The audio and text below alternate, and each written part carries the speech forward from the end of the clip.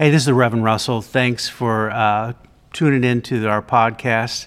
Just quick before you listen, we are starting our House of Mercy Pledge Drive 2023. And we've determined that if everybody increased their pledge by $34 a month, the financial chasm that opened up during COVID would get erased. So that's why we say $34 gets you a lot. Debbie, tell them what they get. Well, for $34, you get a Peace Star hat. What? Yeah, and you get a House of Mercy Classic Diner mug. Come on. And you get Peace Star stickers. Dang. Okay, well, if you want to pledge or increase your pledge by $34, go to houseofmercy.org. And now, the service.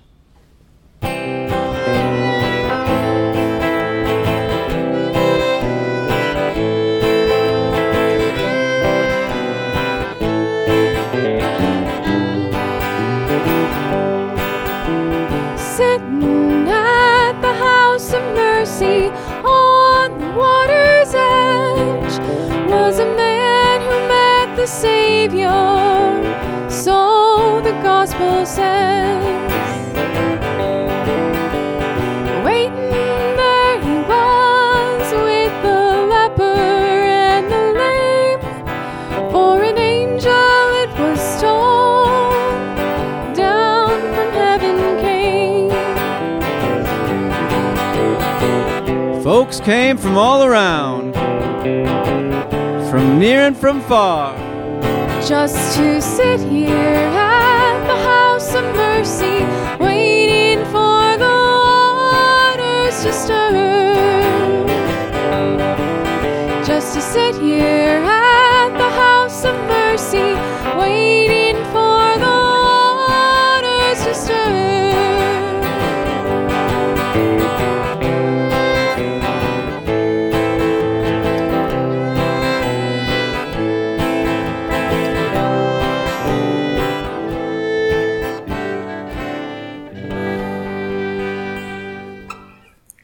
God comes to you disguised as your life.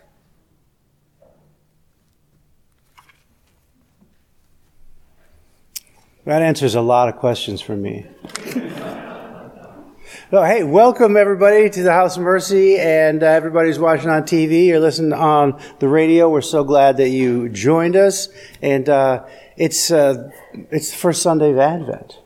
It is. Advent meaning what? It's a raw oyster? Yeah. Yeah, no, I don't know what it. Advent means adventus, advantageous. I think it's like the advent of something, like the coming of something sort of momentous. I think that's. Does anyone else know what it means? Yeah, I think that answers a lot of questions for me. No, we're so glad that you are all here. It's the first Sunday the first Sunday of the new church year, and this church year we are focusing on. It's a year of spiritual practice, finding hope in decay. Right, is the theme. So we're going to center spiritual practice in our sermons and our studies and our making and our community gathering, because I think this is just a time when we need a daily practice to continue to make it through the daily stuff. Yeah. So as part of that, last week, a lot of us stayed after and built household altars, and that you could use all through Advent. There's prayer cards that go with them, candles, everything. If you did not get a chance to do that, you could do it again this week. We're going to have some stuff, and I know some of you didn't finish. That'll all be in the back, so afterwards you can do that. And if you made one, you can also pick up your set of 4, 5 Advent prayer cards. Yeah. Great. Yeah. And also, as part of that spiritual practice here, we're going to do the Advent ritual this year as community practice. So we're asking all of you to reflect on the Advent themes. This week it's hope. Next week, when you light the candle, the theme is peace. So if you want to reflect on that and write a haiku or a sentence, send it to info@houseofmercy, and we will work that into our Advent ritual. So what you'll be hearing today during the Advent ritual is stuff that people in the community wrote and sent in. And this is all explained in the newsletter. And if you don't get the newsletter, you can sign up on the website, because That's really got, I think it's got 2-for-1 coupons for Chili's as well. So. Are we having a youngster pageant this year? Yes, we are. We're going to have it on the 18th. And a lot of you have been here for the youngster pageant. They're cheeky. You know, I'm going to say it right out. They're cheeky, but they're also heartwarming. And the kids come. And this year is a good one, really good one. So the 18th, bring everyone you know. And is there anything you want to say about that, Ann Britt? Okay, all right. See what I'm talking about, that cheek right there? She writes them all. All right, so that's coming up. Put that on your calendars. And I think now we have a guest announcer. Barb, you want to come on up? Let's hear a little walking music. $34 gets a lot. $34 gets a lot. God is good and hell is hot. $34 gets a lot.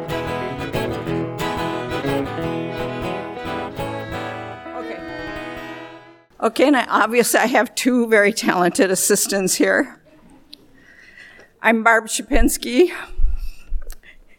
and I'm a member of the House of Mercy board. Oh, geez. I thought if I wrote it, I wouldn't get teary. Okay, I brought this quilt today as an object lesson and also to distract from the fact that I'll be talking about money. I love to quilt, mainly because of the beautiful fabric that is designed by other very talented folks. As you can see from this quilt, I also love beautiful, bold colors. My quilts make me think of the variety and diversity of our congregation and how that makes our worship, music, and ministries so beautiful. I would like to especially point out the actual quilting.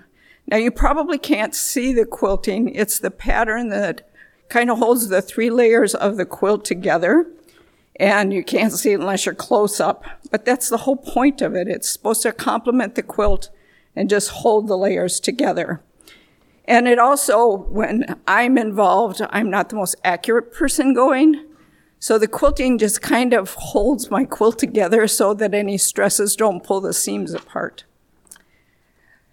Okay, the funds we are asking for today, I did warn you I was going to talk about money. They also hold Home together, House of Mercy. Home is House of Mercy. As a community, we are asking that many of you give faithfully every month if you would be able to increase by $34 monthly. And if you don't give monthly, if you would consider doing that. This will allow House of Mercy to have a realistic budget so that we can fund our salaries, our youngster program, continue our special events and rituals, and the other things that make the Mercy. There are pledge cards and at the back of the church, and someone should be back there to ask questions. If not, I'll be around. You can ask me. We also have these lovely swag to give away if you sign your pledge card and turn it in. We have this lovely in-demand hat. We actually had to order more because they're so popular. Little stickers and the mug. I want to thank each of you for what you do for House of Mercy.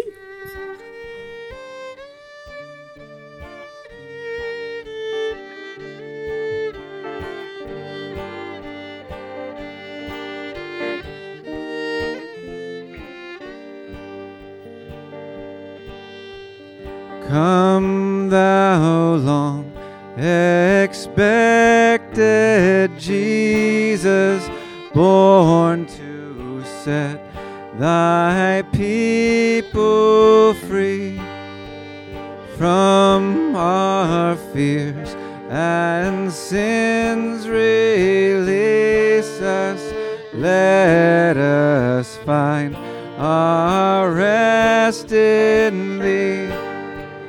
Israel's strength and consolation, hope of all the earth thou art, dear desire of every nation, joy of every longing heart.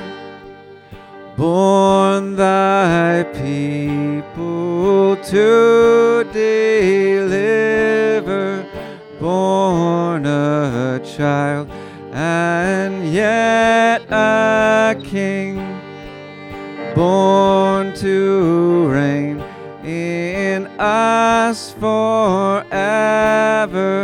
Now thy gracious kingdom bring, by thine own eternal Spirit, rule in all our hearts alone.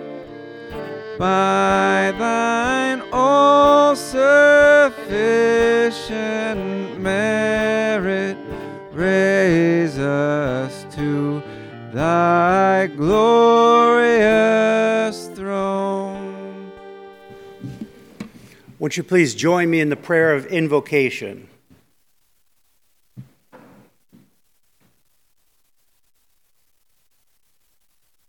God of mercy, bring us to a place of pause here tonight. Let us stop considering what remains undone, what needs to be gotten to, figured out, finished, started, rescheduled, restarted, or reconsidered. May we meet you here tonight and hand all these things over to you for a little while. Amen.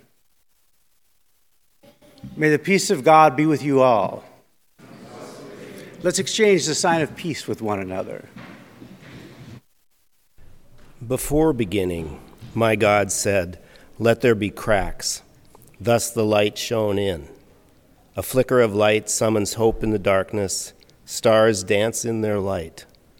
We are brave or scared or bored or just about to give up, in or out.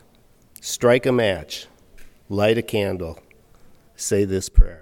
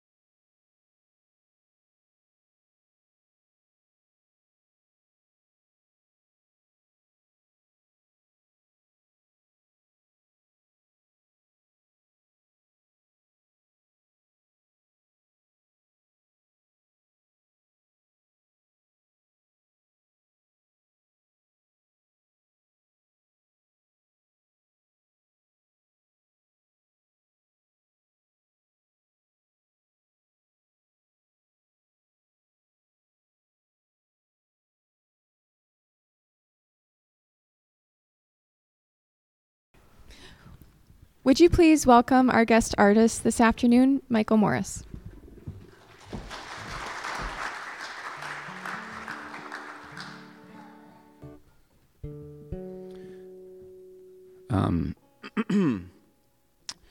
This first song that I'm going to sing, I wrote sometime in the last couple days. So I've never heard it before. Because, like, if a tree falls in the woods and there's no one there to hear it, it doesn't make a sound. And when you've only sung the song in your bedroom, it doesn't. And I realized the last time I think that I sang a song that I'd recently written that I choked up. So if I could get a couple people to come and hold a quilt up here to distract from that in the event that it happens. I also am not sure that I know the chords, but we'll learn it together. No one knows the hour, and no one knows the day. Only the good Father, so let us always stay wide awake and ready for Jesus Christ to come. Remain strong and steady now as we await the sun. No one knows the hour, and no one knows the day. Neither earthly powers nor the angels as they praise our Father in heaven for all that has been done. Join them, sisters, brethren, now as we await the Son. No one knows the hour, and no one knows the day. Springtime's blooming flower in the autumn will decay. None of us can alter what the Lord has begun. Shall we sing the Psalter now as we await the Son?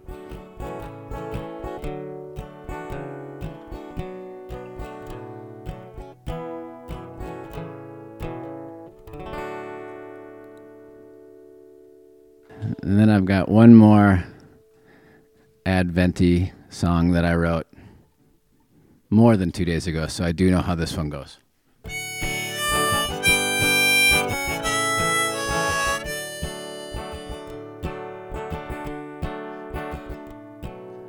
As the winter skies turn dark, may God's light shine like a spark, guiding us to sing and say, Jesus, Jesus, come this way.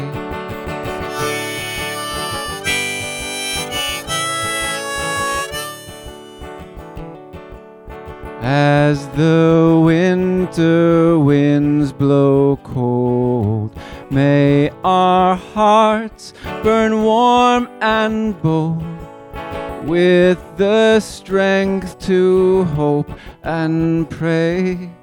Jesus, Jesus, come this way.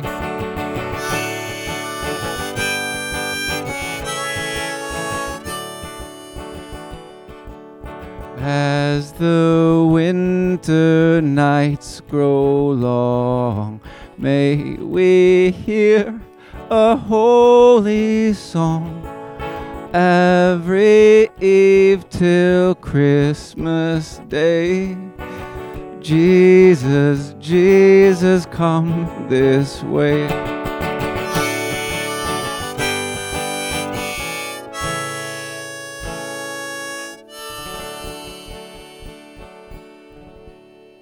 Won't you please join me in the prayers of community? I'll end each prayer with God in your mercy, and I invite you to respond. Hear our prayer.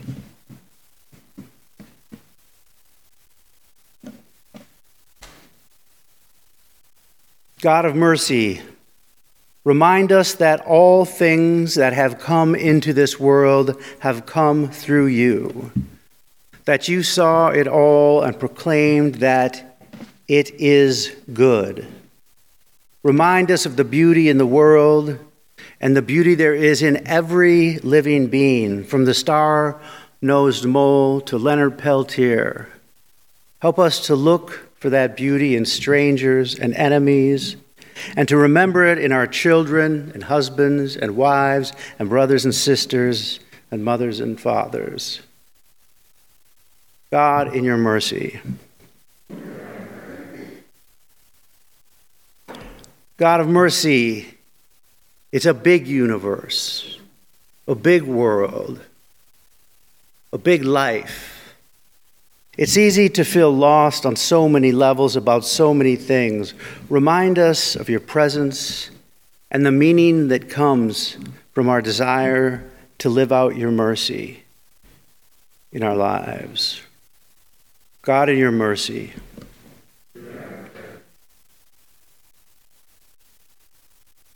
God of mercy, let us make this week a practice of treating hope like an old friend and like something just stumbled upon. Let us proclaim hope to ourselves and others with a lusty, irresponsible gusto. Let us continue to try it on until it fits. God, in your mercy. God of mercy, we pray for our world. We pray for those places where wars are being fought. And we ask that you end them, that no one else dies a violent death. And we pray for those undeclared wars in our countries, with police feel attacked, those they police feel pursued. We ask for detente. We ask for resolution. We ask for hope this season. We pray for the safety of everyone as they go about their daily lives. God, in your mercy.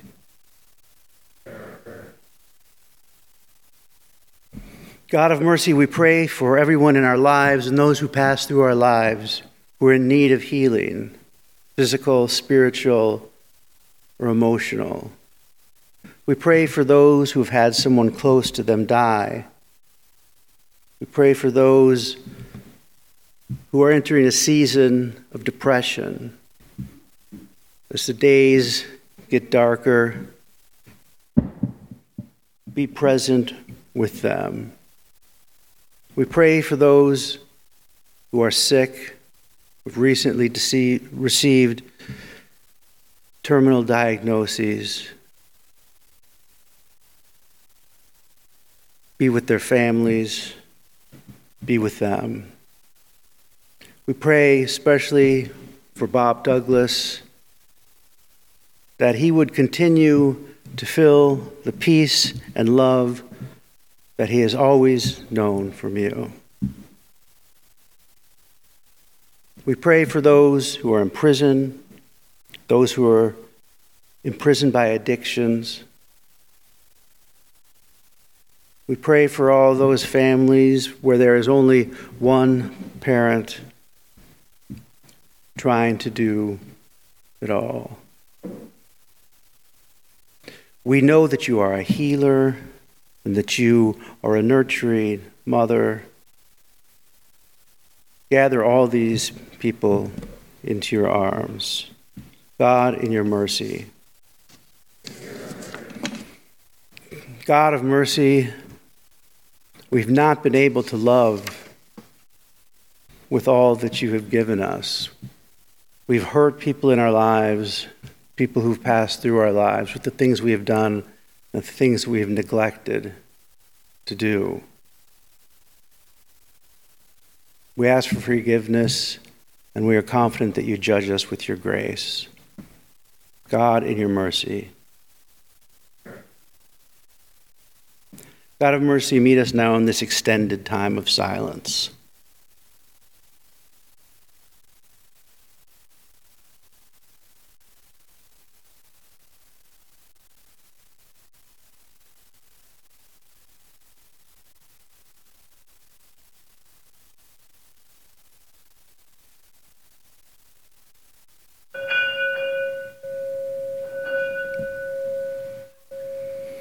Amen.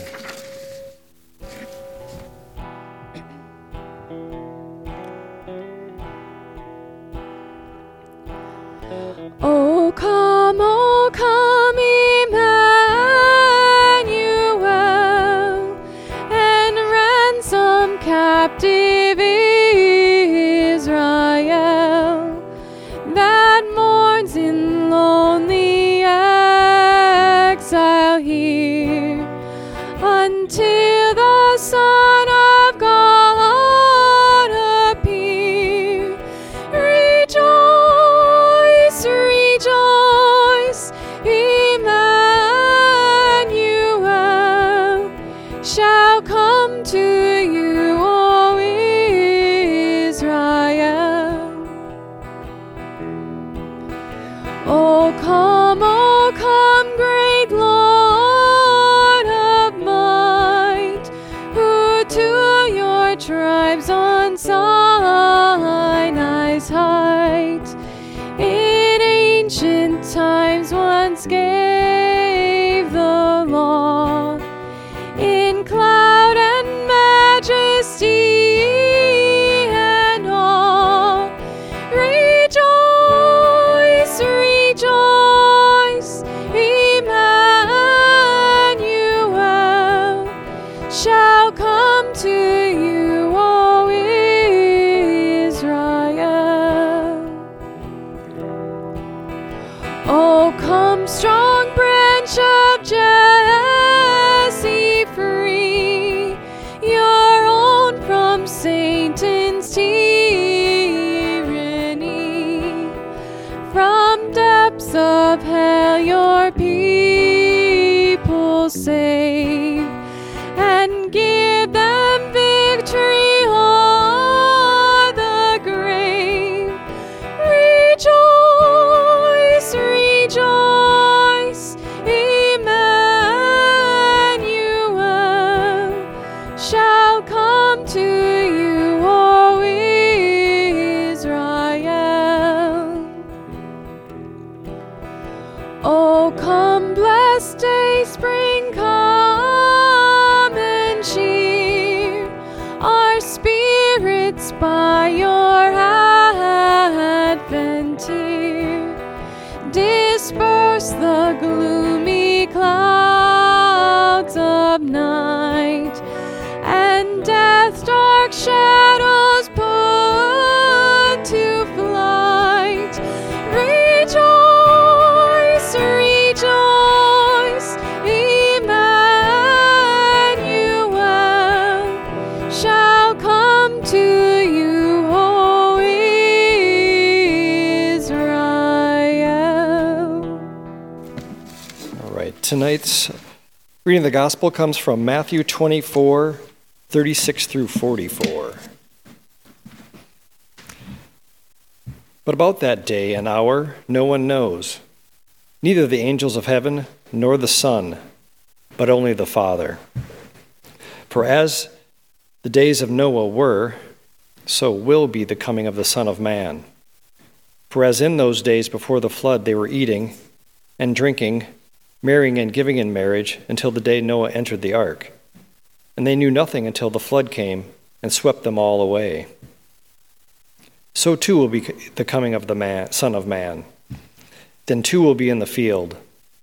One will be taken, and one will be left. Two women will be grinding meal together. One will be taken, and one will be left. Keep awake, therefore, for you do not know on what day your Lord is coming. But understand this, if the owner of the house had known in what part of the night the thief was coming, he would have stayed awake and would not have let his house be broken into. Therefore, you must also be ready, for the Son of Man is coming at an unexpected hour. The word of the Lord. There's so much going on that we just don't have access to, you know? Our senses are great, obviously. Seeing, hearing, smelling, I love my senses. But our senses perceive only a tiny portion of physical reality. Reindeer can see ultraviolet light. and I guess it really helps them get around or something, I don't know. Dogs can smell COVID, and 100,000 other things that we can't smell. Moths and bats hear frequencies that human ears could never hear. Many things exist that our senses are not privy to. And I think it's helpful to be aware of that as we move through the world, especially in areas where our senses are massively misleading. And there are such areas. The deepest realities are hidden from human senses. That's what the physicists say. The deepest realities are hidden from human senses. We don't have any sense that allows us to experience like the Higgs boson field. The particles that exist all around us. We're like fish swimming in water, unaware that water exists. Sort of. I mean, I don't really understand it. But I'm thinking about this mostly because of time. Because time seems to be an important element in the passage that Neil read and in Advent. And most of us live under a persistent delusion about time, that time is linear, moving forward, that there is a distinct past, present, and future. But time is dependent on motion and gravity, and you can't really accurately talk about time without talking about space. There's nothing linear or universal about time. And spatially, the past, present, and future exist at once more than linearly. But even though physicists have been describing this for over 100 years, and Buddhists for maybe thousands of years, it's very hard for us to internalize this knowledge. Or maybe I should just speak for myself. My understanding is confined by the limitations of my senses and probably a lot of other things, and there's a lot I don't understand, including time.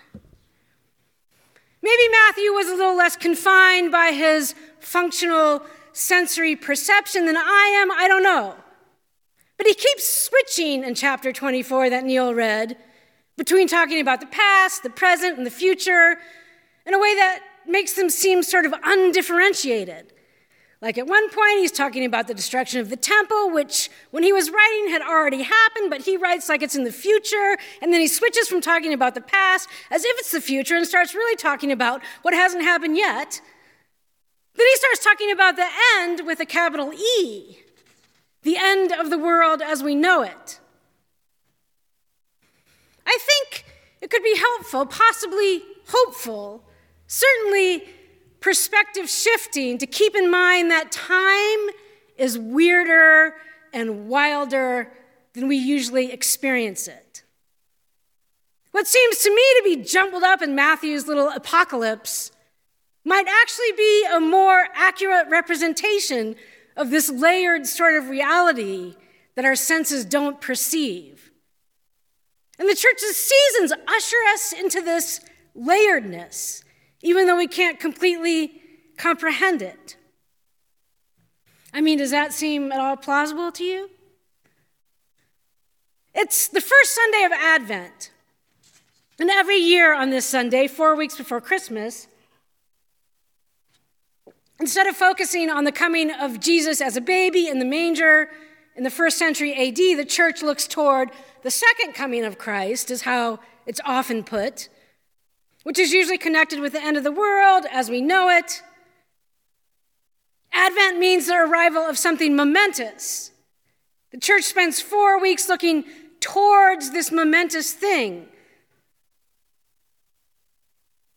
Looking back and looking forward, if those are even words that make any sense to non-linear time, but towards God coming into the world. Then, now, later, forever, always, and at the end of time. Which isn't actually something I feel capable of talking about, the end of time, because WTF does that even mean? Advent calendars don't seem very helpful. They get us waiting for the arrival of a date on a calendar, a contrivance humans with our sensual limitations invented. But what we're watching for this season, trying to be awake towards, is something far more thick and substantial and all-encompassing and multidimensional than a date on a calendar, obviously. We are waiting, we are watching for Christ to come. Jesus says, watch and be ready, for this of the day and hour no one knows. His point seems to be that you can't know. Maybe you can't understand the way you're used to understanding. Don't think calendar. Think, how do you be? How do you act? How do you practice knowing God is, was, will be incarnate in the world, God the merciful, God the lover, the creative, the spirit of peace in the world? Don't miss it. There is a sense of urgency in this text, like it's a matter of life and death. Are you alive? Are you awake? Are you aware? I'm not sure if Jesus understood the space-time continuum. I mean, presumably God understands ultimate reality, even though human senses are incapable of apprehending it. But if God understands us, humans, God knows we need something concrete, if not totally comprehensible, then at least something tactile, at least something we can touch or imagine with our brains the way they are. And so Jesus, in the midst of talking all this apocalyptic eschatology, gives us a story, something our senses can relate to. He gives his hearers a story they'd be familiar with. The second coming, the end will be like the days of Noah, he says. Well, that's quite a story to pull out. I don't know how it felt to Matthew's generation, but I was like, wow, that does feel timely. I mean, the sea level is rising. The planet is going under. I can feel the waves lapping at my feet. It's a very old story, Noah. It's one of the first stories in the Bible, just 5 chapters after God creates the earth. God can already see how destructive the humans have turned out to be. God sees they are cruel and violent and corrupt. And it grieves God deeply to see this. God aches with sorrow in his heart, is what the text says. God seems vulnerable here in the story of Noah. God made the humans, after all, as part of this complex creation, and God thought it was a masterpiece. This creation, God loved it, was really satisfied with the work. It seemed beautiful to God. But maybe God should have been more circumspect about the work? A little more careful or something? Because as it turns out, the humans were cruel and violent and corrupt. God brought them into being, loved them, thought they were great, but they turned out to be so destructive. And though it grieves God deeply, it seems like the best thing was to recognize it wasn't such a great masterpiece after all. So, start over. But instead of destroying everything, God finds Noah, so the story goes, finds hope in him. So God enlists Noah to build an ark, which seems like a huge ask, really, but also sort of small and futile in the face of planetary destruction. But Noah is willing to help God by building an ark. But that's not all. God asks Noah to go and find 2 of every kind of living creature. Find them, bees and birds and ants and spiders and giraffes, which I don't think even lived very nearby Noah. And bring them all into the ark, and then, once the flood comes and they're shut up inside, feed them and keep them alive. This is the story Jesus chooses to use as an example of what the people might grasp onto to understand their situation, what they should do while they wait for the end, how they should be, how to watch and prepare and practice. I think it's kind of gorgeous, and it's also a little like, wow, that's a lot. Imagine taking care of all the needs of all the creatures on the ark. I mean, okay, the goat will eat anything, but I mean, how do you feed the butterfly? Just think of the kind of attention that practice would involve. I don't think you'd have a lot of time to doom scroll. This story Jesus points to is pretty much the opposite of the whole left behind scenario that some of us encountered in our lives when people talked about the end times. In that scenario, Jesus comes and sweeps up all his people in the end and takes them to heaven and leaves the unfaithful people behind to suffer through the tribulations on earth. But in the story of Noah, it's the unfaithful get swept away by the flood, and it's the faithful that are left behind to do a lot of hard work. Build an ark, save the species, nurture the animals, plant a vineyard. Once they finally landed, make wine, drink it, which seems well-deserved after all those nights in the ark with the bees and the spiders and the giraffes. This is the covenant that God establishes with Noah. The people Matthew is writing to had already experienced enormous destruction in their lives at the hands of the Roman Empire. Their religious institution, their temple, their city, their way of life was reduced to rubble. They were defeated, it seemed, by the powers of death in the world. Josephus, as historian of that time, says, the empire had laid all signs of beauty to waste. That doesn't sound totally unfamiliar. How do you practice in the midst of such catastrophe? Maybe Matthew's generation believed God would protect him from the ravages of the empire, but that wasn't what was happening. Jesus acknowledges how devastating it was, is, and will be. And then he points to this coming. Keep watching, stay awake, be alive. Not like keep your eyes on the sky and your hands folded, but build an ark is the metaphor that he chooses. Make rooms in it and coat them with pitch. Consider all the species. Gather them and what they need to eat. Protect them and feed them. Keep them alive. Christ will come again and again and again, but don't look for it on the calendar. Jesus is certain of this.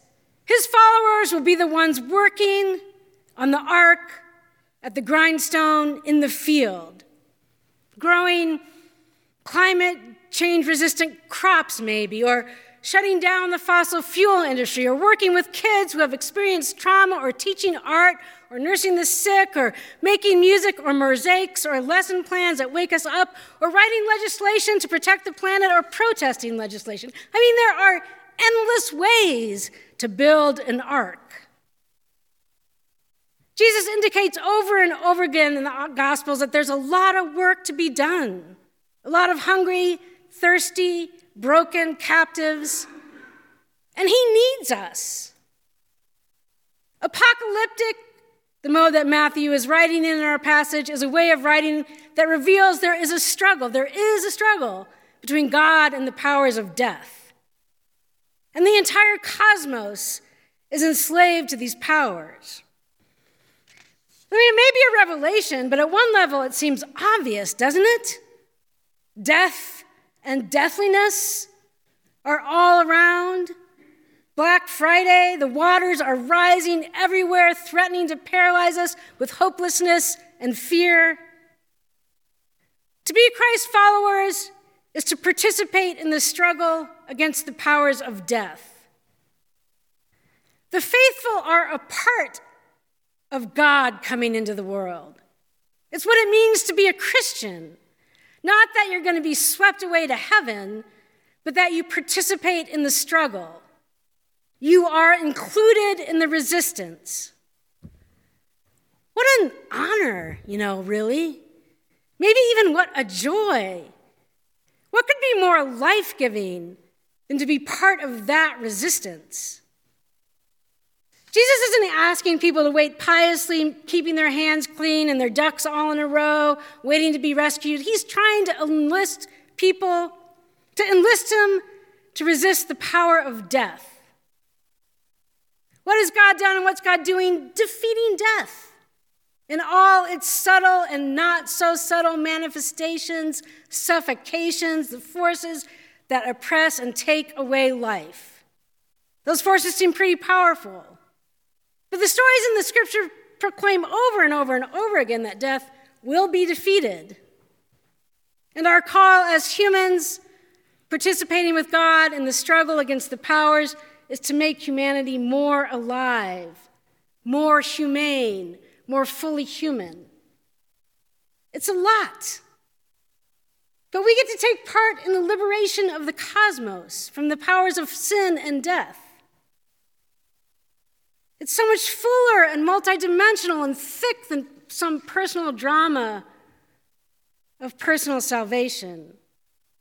The powers, they're threatened when you take them on.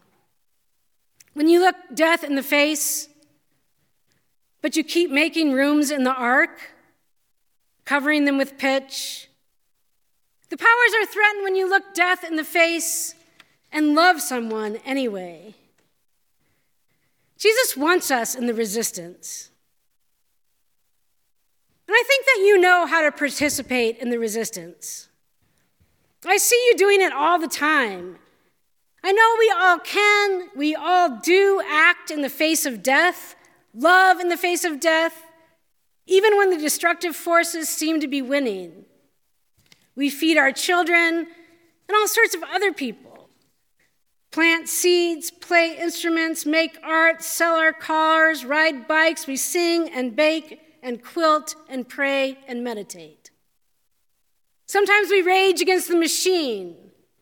We practice creating life, even though death is on the horizon. Sometimes we manage to throw a wrench into the system that stops the gears spinning long enough for a trumpeter swan to escape, or a whooping crane, or a pink pigeon. In spite of all appearances, death is not going to win. Don't be paralyzed. Be free. You are part of the liberation, and God is in it with us.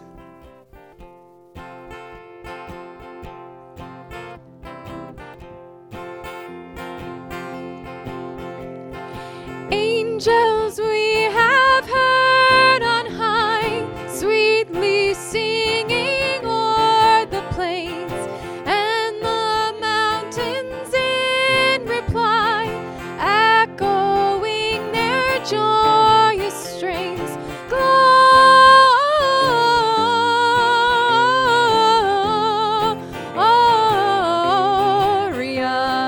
in excelsis Deo. Gloria